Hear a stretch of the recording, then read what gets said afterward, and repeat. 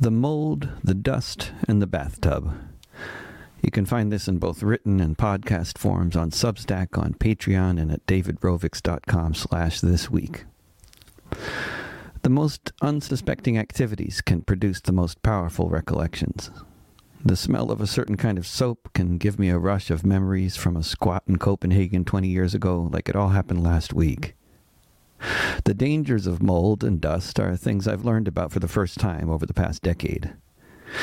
It may be the case that our apartment complex is particularly prone to mold because of shoddy design, lack of maintenance, and the fetid pool of water that usually lays beneath the building. But I've also discovered, perhaps belatedly, well into middle age, that mold tends to happen in places where you have, say, a bunch of boxes sitting next to a wall for years. I've lived a very mobile life ever since leaving home at the age of 18 or so. A rolling stone gathers no moss, mold, or dust.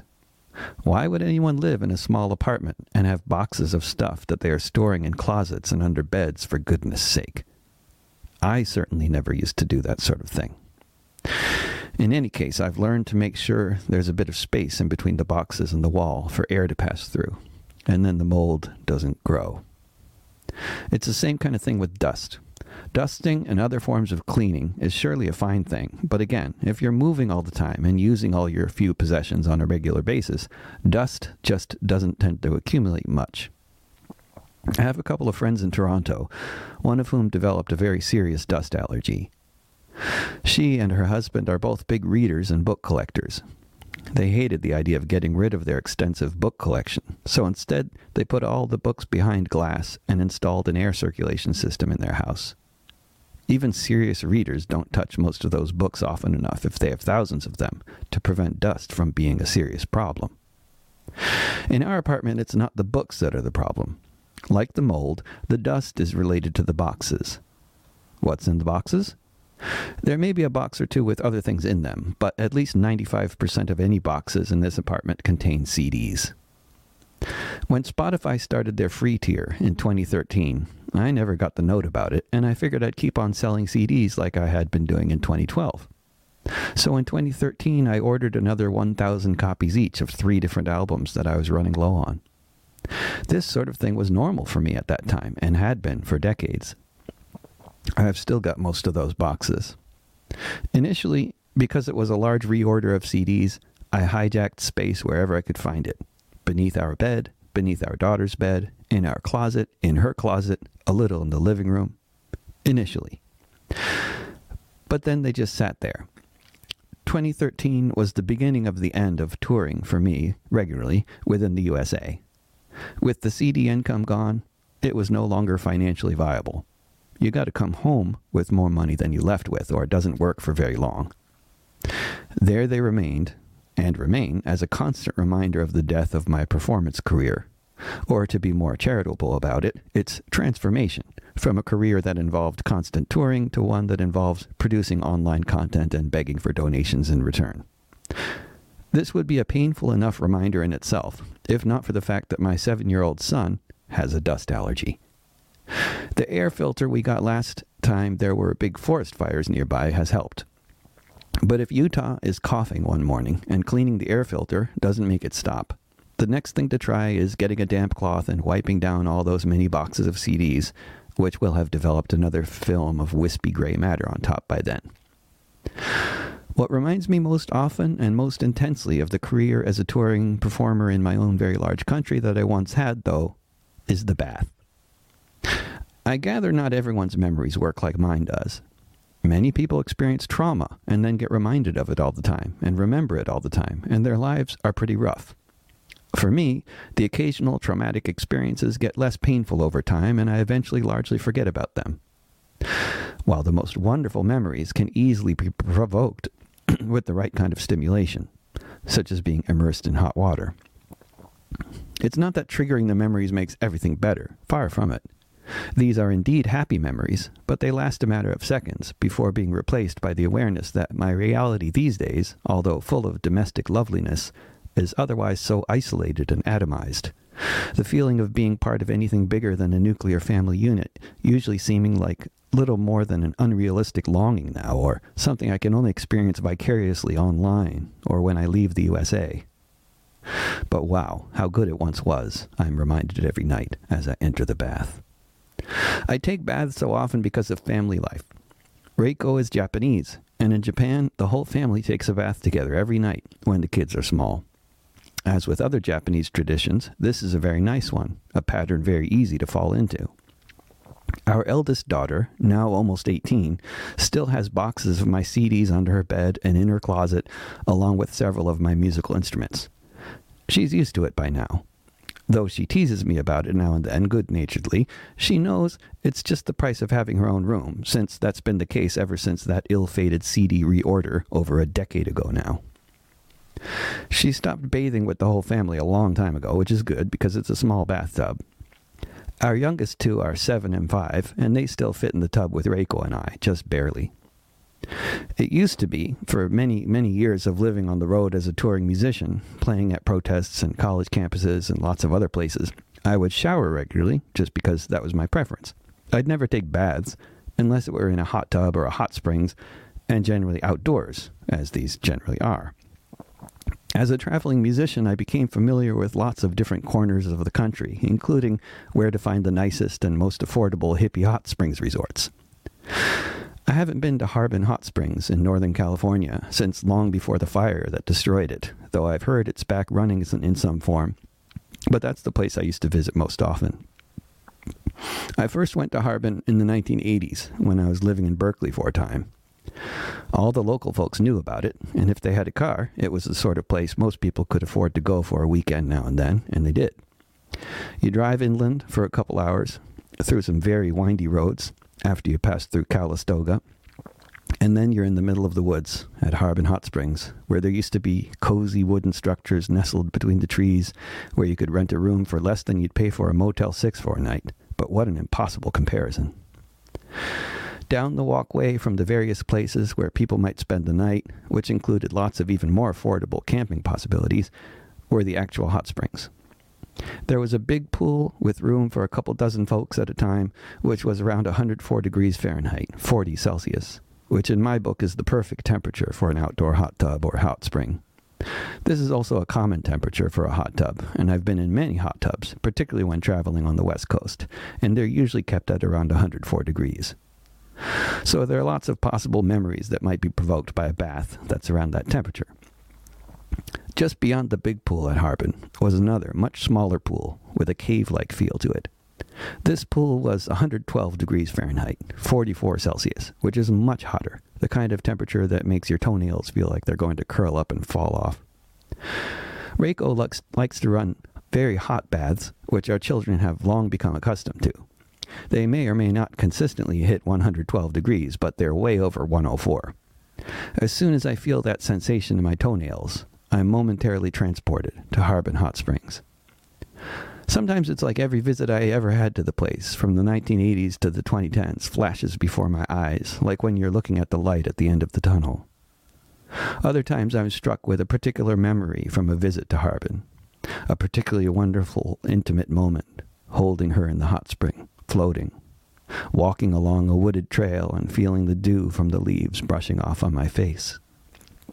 When most of my touring was in the United States, which was the case for the first 20 years of my musical career, it would be hard to say how often I'd end up in California, but suffice it to say that out of a typical year of touring the country, I'd do gigs all over that giant state at least twice a year, often much more than twice.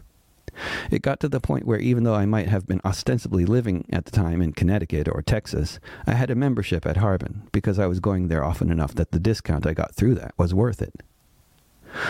I remember once traveling on my own in some situation where I was in fact considering paying for a room in a Motel 6 one night somewhere in Northern California. Then I looked at a map and realized I could drive to Harbin Hot Springs and get there within 2 hours and pay about the same amount, which is what I did. Usually, though, I traveled with someone because touring is often more fun that way. The last few times I went to Harbin, after maybe 15 years of me going there multiple times in a given year, there would sometimes be an uncomfortable moment as I drove into the place with whoever I was traveling with. As relaxing and wonderful as the environment there was, I began to have a brief sense of shame sweep over me as I'd approach the little structure with a person in it who would check your reservation and all that. It was a less stressful version of the same kind of feeling I'd have when attempting to cross the Canadian border. In normal life, even people who know you quite well only know so much about you in terms of the nitty-gritty details. Certain people will tend to know a lot about certain areas of your life, which sometimes means knowing more about yourself than you do. Like when you visit your doctor, who might be looking at your whole medical history. The doctor may be the only person alive other than me and my mother who knows that I had surgery on my big toe when I was 16, for example. Crossing the Canadian border and handing over my passport, you can see the expressions on the faces of the people from immigration when they look at my file. There may be various statutes of limitations on criminal records. Your past transgressions may not be visible to a potential employer if it was more than 7 years ago. This is not the case with the border authorities, who are seeing a record of every time you've crossed the border in your entire life. Which times you were found with a roach from a joint that you didn't manage to find on the floor of the van, which times you were turned away because you hadn't done your work permit filing correctly, or you were trying to cross the border without one.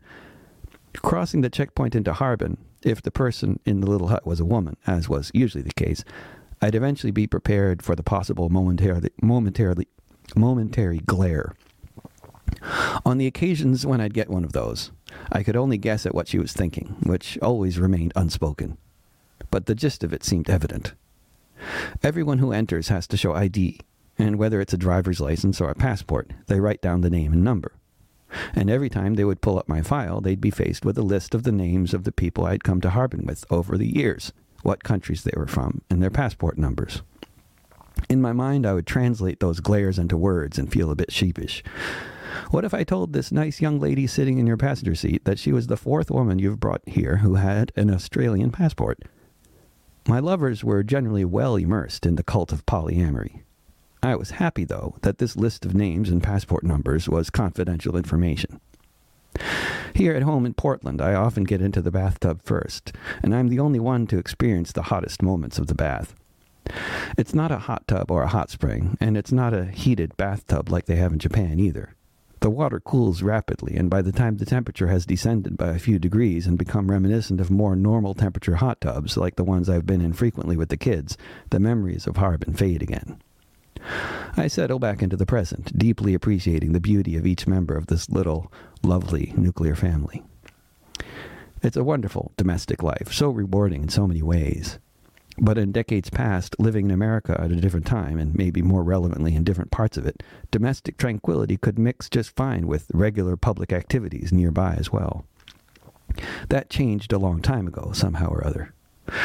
As I soak in the water and soak in the beauty of the beings in the bathtub with me, I find myself once again reflecting on modern life in the USA for formerly touring American artists like me, and according to statistics for so many other people out there, and wishing modernity here did not seem almost inevitably to come hand in hand with such social isolation.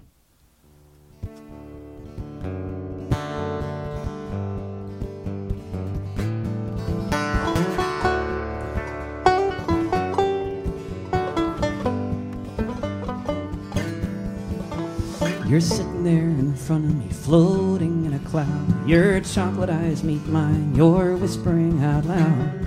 Thoughts that make me shiver, words that make me melt. And I can only be thankful for the deal I have been dealt. For the birds outside this window, for this guitar on my knee, for the smile on your lips, for the good you found in me. Looking at the wood stove and the towels upon the sink, with your fingers on my forehead, all that I can think is life is beautiful.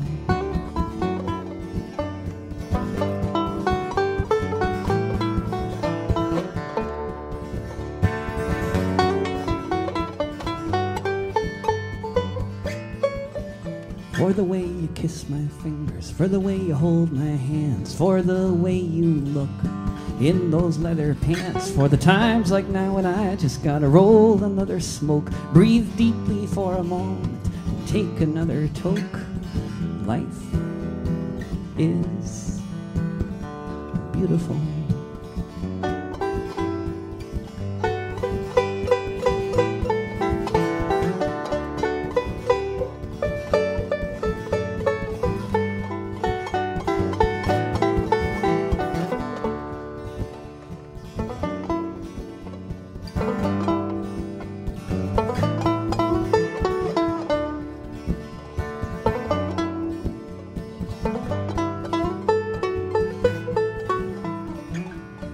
when it's over and the afternoon is done, we can spend the evening dreaming of the rising of the sun. And even when the shadows look me right in the eye, I feel your heart within my belly like the stars up in the sky. Life is beautiful.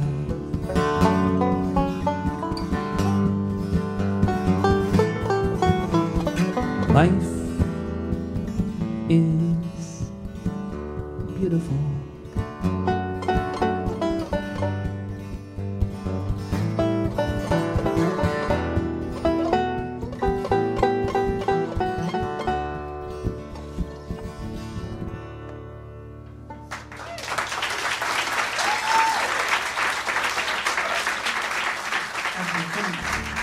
Thank you.